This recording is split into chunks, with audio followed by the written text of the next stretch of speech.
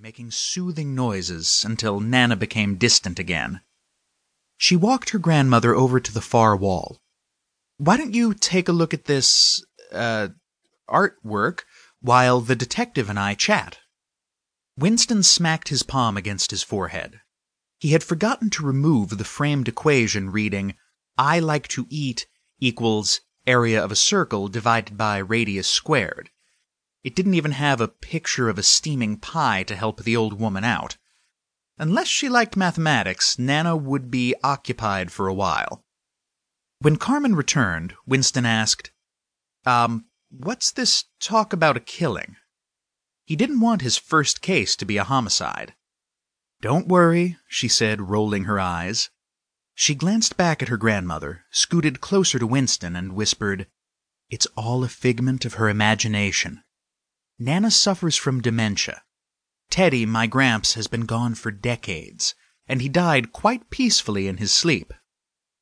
"So what do you need me for, then?" "Well, Nana took a liking to one of her co-residents at the care facility and confused him with her long-lost husband. This other Teddy died yesterday afternoon, and she keeps thinking that it's foul play. It's really stressing her out, so I want you to go investigate," Carmen used air quotation marks around the word, "and settle the matter." "I don't understand. Can't you just provide her with the original of Teddy's death certificate?" Carmen frowned, a cute pull of her lips. "We don't have the documentation anymore, and I can't be bothered getting a copy from a governmental office. They're always so slow." "What about showing her the new death certificate?" "The replacement Gramps was called Joseph, so that won't work. She'll see the new name and be even more confused." Winston leaned back in his chair, making it squeak. "Let me get this straight. You want me to stage an investigation to show your grandmother that her Teddy died naturally so she can move on?" "Exactly." Carmen leaned forward, her juicy strawberry lips an inch away from his. "I'll pay you, of course." She pulled 2 crisp 50s from a minuscule purse. Where had she hidden that on her body? "Will this be enough, or do you need more?" Winston watched Carmen's fingers dance close to him with the money and gulped.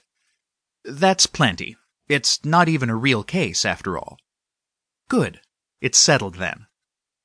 Carmen wrote down the address on a piece of paper. Even her writing curled in seductive flourishes. Sweet Breeze, 2255 Julian Street. Winston watched Carmen's hips sway away from him as she helped her grandmother out the door.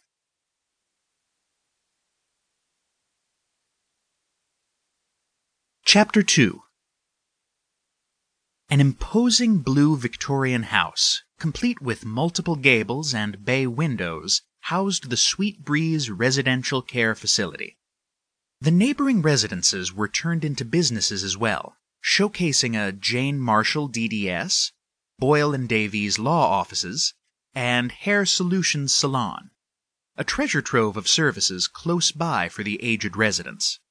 Wicker chairs dotted Sweet Breeze's round porch, but nobody sat there, probably because downtown San Jose traffic wasn't very scenic. A slew of billboards nearby marred the cloudless sky. Baskin-Robbins, Sana Technologies, and the KRCT radio station. Despite the congested surroundings, it was still a grand home.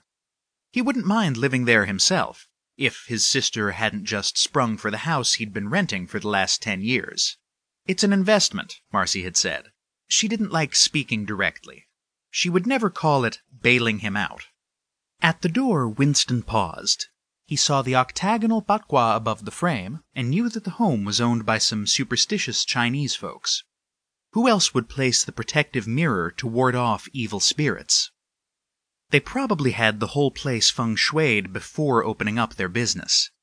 It was a good thing the 90-year-old man had died peacefully. Otherwise, the owners would have a fit. Winston walked inside and immediately smelled an infusion of mothballs. Close to the entrance, behind a wide sideboard, a nurse was